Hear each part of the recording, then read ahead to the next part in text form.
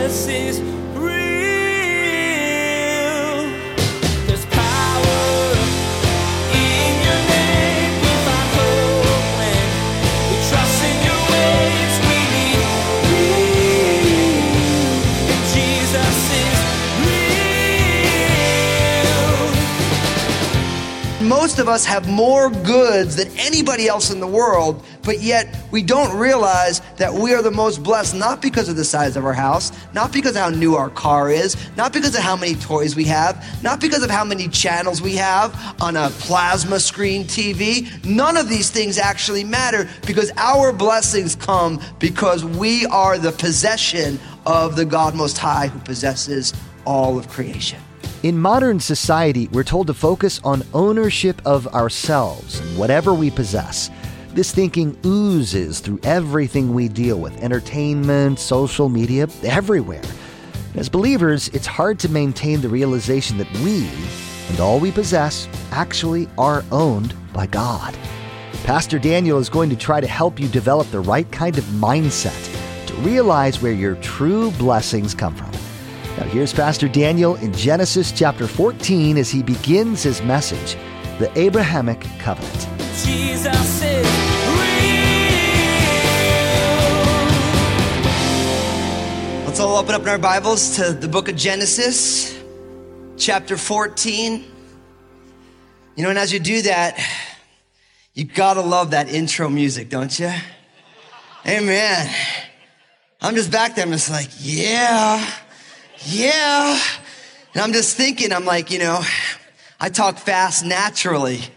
And when they're kind of coming in with that heavy bass, I'm like, man, I could teach like 5 chapters in a night with that kind of rhythm. You guys would be like, hold on, Pastor Daniel, hold on. Genesis chapter 14. This patriarch series, we're looking at the life of, right now, Abram, who is going to be renamed Abraham. But it's interesting, God called Abraham. He told him to get on the road, to leave his family, and that God was going to bless him, and that God was going to give him a land to live in, and God was going to make him a great nation. And if you were tracking along with us, you found that right away there's a famine in the land he goes to, and he ends up in Egypt. And then all of a sudden, him and his nephew Lot and their herdsmen are disputing over wells and lands, and there's conflict. And now we're going to find that his nephew Lot is going to be taken into captivity, and Abram's got to go get him. And I wanted to start with this because so often we have this idea that, like, God has called me, and now my life is going to be like the eternal slip and slide in Jesus. Woo! You know what I mean? Where it's just like, God's called me, he sent me in a direction, and everything is just going to be so easy and great, and there's going to be no issues. And the problem with that mentality is that the Bible just never says that. Jesus said in John 16:33, in this world you will have tribulation, but what? But be of good cheer, I've overcome the world. And the reality is Jesus doesn't promise us ease and comfort and no issues in following him. What he promises is that no matter what befalls us, if we're following him, he'll be with us. And Abram is just another in a long line of biblical examples of somebody who God has called. And God said, look, I want you to head in this direction. And then everything starts to go wrong almost right away. So following Jesus means following Jesus. It doesn't mean that Jesus is going to take you on the easiest path. Okay? So in a lot of ways, I mean, Robert Frost, one of the great poets in American history, talked about the road less traveled. And following Jesus is that road. Don't think if you're following him that everything's just going to be super easy. Oftentimes things get more complicated, but following Jesus is not in the easy outcome. It's in the details of going in and out of all these situations and having them be complicated sometimes. So Abram, he ends up in Egypt. His wife ends up in Pharaoh's court. Oh no, maybe there won't be an offspring for Abram. But God works that out. Then there's the issue with Lot. And Abram says, hey, listen, Lot, you choose. If you go to the left, I'll go to the right. But let's be at peace. Maybe God's promise of the land is going to be thwarted. But Abram chooses to go towards Sodom. He leaves the land of Canaan for Abram. Problem solved. Chapter 14, in verse 1, look at what it says. And it came to pass in the days of Amraphel, king of Shinar, Arioch, king of Elasar, Chedorlaomer, king of Elam, and Tidal, king of nations, that they made war with Bera, king of Sodom, Bersha, king of Gomorrah, Shinab, king of Admah, Shemeber, king of Zeboim, and the king of Bela, that is Zoar. They all joined together in the valley of Shittim, and that's what it says in there, so don't worry. That is the Salt Sea. 12 years later, they served Chedorlaomer, and in the 13th year, they rebelled. In the 14th year, Chedorlaomer and the kings were attacked with him, came and attacked the Rephaim in Ashtaroth, Karnaim, the Zuzim in Ham, and the Emim in Shaveth Kirithaim, and the Horites in the mountains of Seir as far as El Paran, which is by the wilderness. Then they turned back and came to En Mishpat, that is Kadesh, and attacked the country of the Amalekites, and also the Amorites who dwelt in Hazezon Tamar. And the king of Sodom, the king of Gomorrah, the king of Admah, the king of Zeboim, and the king of Bela, that is Zoar, went out and joined together in battle in the valley of Shittim against Chedorlaomer, king of Elam, Tidal, king of nations, Amraphel, king of Shinar, and Arioch, king of Elasar, 4 kings against 5. Now, the valley of Shittim was full of asphalt pits, and the kings of Sodom and Gomorrah fled.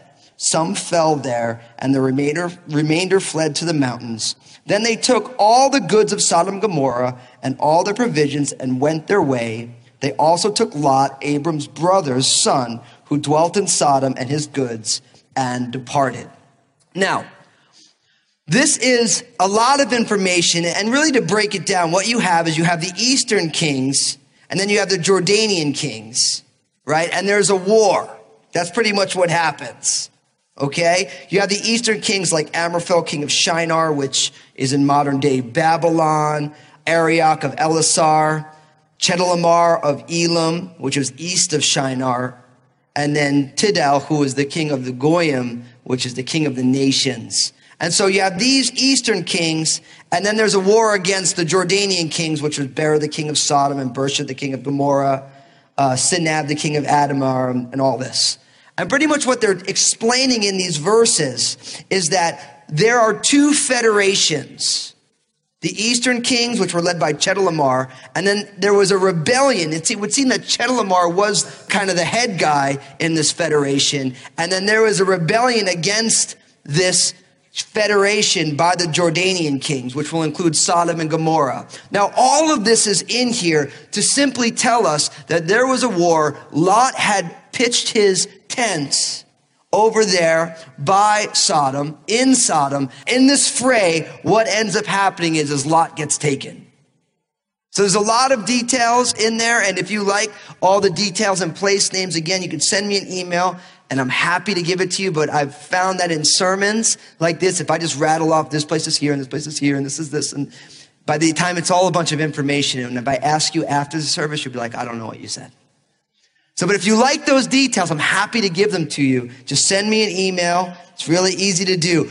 All of that is telling us simply this, that Lot, in this war between these 2 federations, Sodom and Gomorrah, that area gets conquered by the federations of Chedorlaomer. They all flee. Some flee to the mountains, some get taken, and Lot ends up with them. Okay? Now, from there, you get this. Verse 13. Then one who had escaped came and told Abram the Hebrew, for he dwelt by the terebinth trees of Mamre the Amorite, brother of Eshcol, the brother of Aner, and they were allies with Abram. Now when Abram heard that his brother was taken captive, he armed his 318 trained servants who were born in his own house and went in pursuit as far as Dan. He divided the forces against them by night, and he and his servants attacked them and pursued them as far as Hobah, which is north of Damascus. So he brought back all the goods, and he also brought back his brother Lot and his goods, as well as the women and the people. And the king of Sodom went out to meet him in the valley of Sheva, that is the king's valley, after his return from the defeat of Chedorlaomer and the kings who were with him. Wow. So imagine this. Lot gets taken. The Jordanian kings, Sodom and Gomorrah, and these other nations, they end up in captivity or in exile. They're fleeing to the mountains. And one guy gets away and comes to this man. Now notice he's characterized here as Abram the Hebrew. That's the first time you get that in the Bible. Abram the Hebrew. Now, remember when we were going through the earlier chapters, we saw that man named Eber, which is where the word Hebrews comes from. Because if you think about it, and you wouldn't know this unless you studied Hebrew, and if you haven't studied Hebrew, I encourage you to. It's a fun language. The H, which is a hey, that is the definite article. So like we would say like the king. It would be an H prefixed on to the word king, which is the Hebrew word melech. So Hebrew is the Eber. Hebrew. It means the descendant of Eber, who is in that royal line. First time he's called this here, Abram the Hebrew. Now notice what happens. He comes and he tells Abram the Hebrew, he's dwelling by the terebinth trees of Mamre, and we get a couple details about this. And as I said, the terebinth trees of Mamre, this became maybe the center place of the end of the book of Genesis, with each of the patriarchs dwelling there for a time. So the terebinth trees of Mamre, that's that location. Now it's interesting what happens. Verse 14. Now when Abram heard that his brother was taken captive, he armed his 318 trained servants who were born in his own house and went in pursuit as far as Dan. Now I wanted to stop here and I wanted to make a point. We talked about how Jesus said, if someone slaps you on the right cheek, turn and give him your left also. And I made a strong point that Jesus is not saying if somebody's harming you physically, because the slap on the right cheek with a predominantly right-handed humanity was the highest of insults. Jesus isn't talking about receiving physical punishment. He's talking about being insulted. And he's saying that when you are insulted, you should be generous instead of returning insults. But a lot of times people take that verse and they say, Jesus believes in pure pacifism, which means that if somebody comes to attack you, to hurt your family, that you're just supposed to let them do it. Right? And a lot of people would use that verse in Matthew chapter 5 to make that case. But as I told you, that's not about receiving physical harm. It's about receiving insults, being insulted, being maligned. Now here we get Abram, who we know is the great patriarch, who is, in fact, the father of monotheistic religion. When he finds out his son Lot has been taken captive by arms, he gets his 318 servants and he arms them to go. So the question is what should a Christian's position on violence be? War. And I think the Apostle Paul says it the most succinctly. Romans chapter 12, verse 18. If it is possible, as much as depends on you, live peaceably with all men. I love that. If it is possible, and as much as depends on you. What that means is that as Christians, we should be radical peacemakers. And I say radical to the point where we should exhaust every single possibility to settle things peaceably. And at the point when it is inevitable, then I do not believe it honors Jesus for us to roll over and do nothing. So if somebody entered my home to hurt my family, I would do everything within my power to diffuse the situation. And if there was no way to diffuse it, then I'm going to protect my family in the name of Jesus. So what it teaches that I believe from the Bible that as a Christian, we should be radical peacemakers until it's absolutely impossible for a peaceful resolution. And then we should be most humane in bearing arms. Most humane. We should never have excessive violence, never retribution-founded violence, just enough to calm a situation down. I believe that's very, very biblical. And if you look at all these different places, Jesus told us those who live by the sword will die by the sword. Remember, Peter cut off Malchus's ear trying to protect Jesus, and Jesus healed him. So we want to be radical peacemakers as much as within us. And what I have found is that God's bandwidth for peacemaking is much greater than even mine is. Where I think peacemaking ends, oftentimes God says, no. there's more long suffering to be done. Does that make sense? Because Abram here, godly man, we're going to meet Abram in heaven. He died believing in God's promise of Messiah. He didn't know his name was Jesus at that time. We're going to meet Abram in heaven. And Abram, when he found out his nephew Lot had been taken captive, grabbed his 318 soldiers and went on out to go find him. And I believe that's very honorable. Now, what's interesting here, notice this, because you know what happens. Abram goes on out, he attacks them, and he wins. And it's fascinating that Abram with the Lord and 318 men could do what 5 kings without the Lord couldn't do. Do you see that? Abram with 318 men and the Lord on his side did what 5 kings and their armies could not do without the Lord. My pastor used to always say, Daniel, you and the Lord in any crowd is a majority. And I think that's important for us to remember that if the Lord is on our side, then it's all going to be okay. That you and the Lord in any crowd is a majority. So it's interesting. What happens now is Abram goes, he defeats these kings of the east. Look what it says in verse 16. So he brought back all the goods and also brought back his brother Lot and his goods, as well as the women and the people. And the king of Sodom went out to meet him at the valley of Sheva, that is the king's valley, after his return from the defeat of Chedorlaomer and the kings who are with him. So Abram is returning with Lot, with all of the people, all of the women, all of the goods, and now the king of Sodom is coming to meet with Abram. But then this story, this narrative gets interrupted. In verse 18, look what it says. Then Melchizedek, king of Salem, brought out bread and wine. He was the priest of the Most High.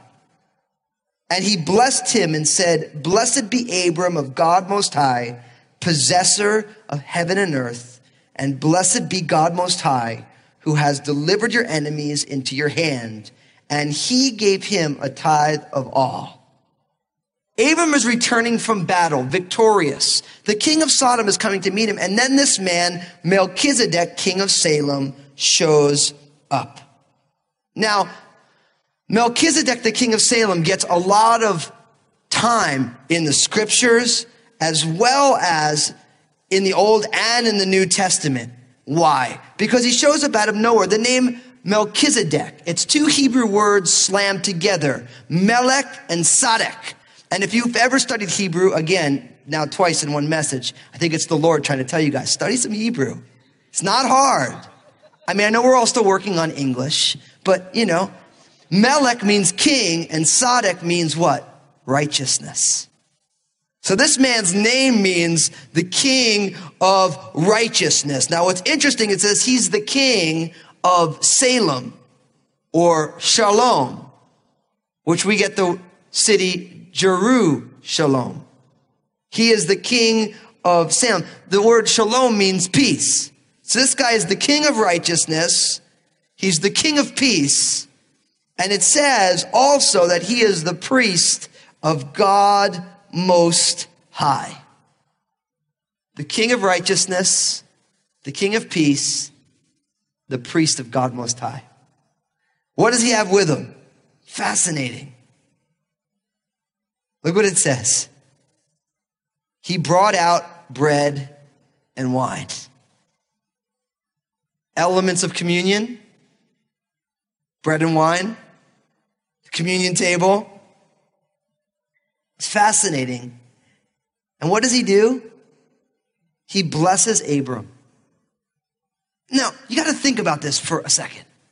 Think about this. Abram comes back from victory, right?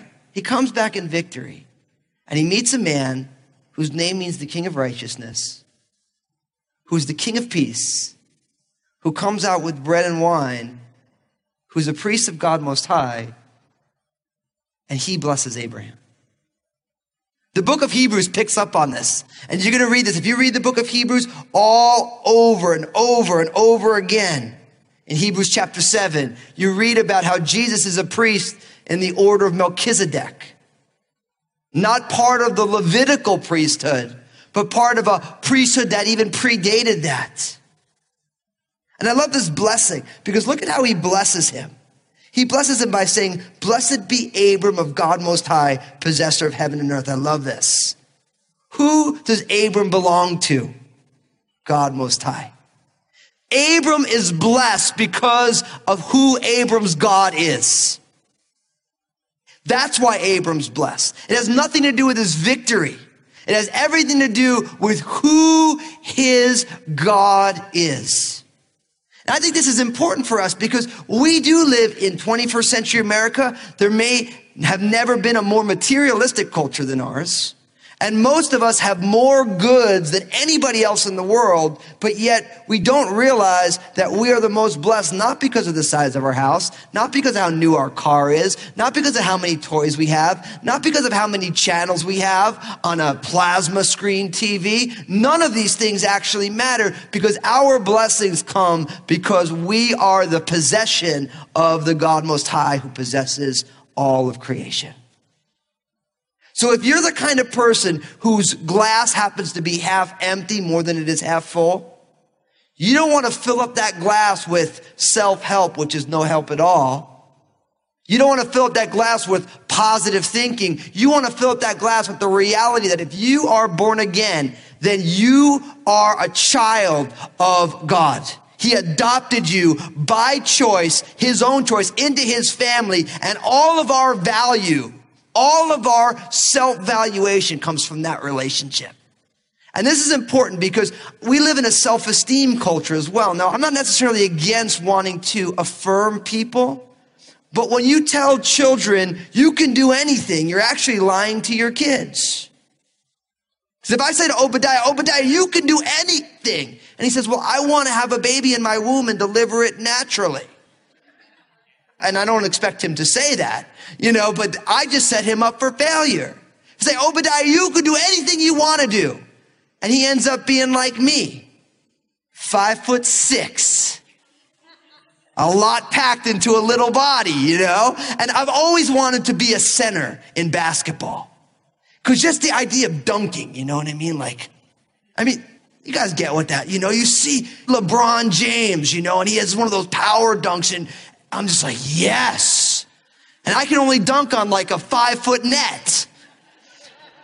And I remember I used to play basketball on the courtyard with my friends, and I had some friends who were pretty good ballers, and I just wanted to post everybody up like a center, like just bump into them like this, bump in. But I'm like 5'6", And my friends would just laugh because I just thought I was just Shaquille O'Neal, but I was really Spud Webb. And they just wait there, and I turn around and jump and bang, See, no matter how hard I tried, I'm never going to be an NBA center. God just didn't give me those genes. Jesus is real. You learned from Pastor Daniel's teaching today that being a follower of God doesn't mean that your life is going to be easy or cushy. Abram, the guy that God came down and made a covenant with, is going to have to go to war to rescue his nephew. Life is sometimes like that. You have to do hard things, things you might not want to have to do what is the correct thing. And you learned that that is what Abram did. Hey everybody, Pastor Daniel here. I just want to say thank you for tuning in. I'm so stoked you're a listener of Jesus is Real Radio, and I know Jesus has amazing plans for you.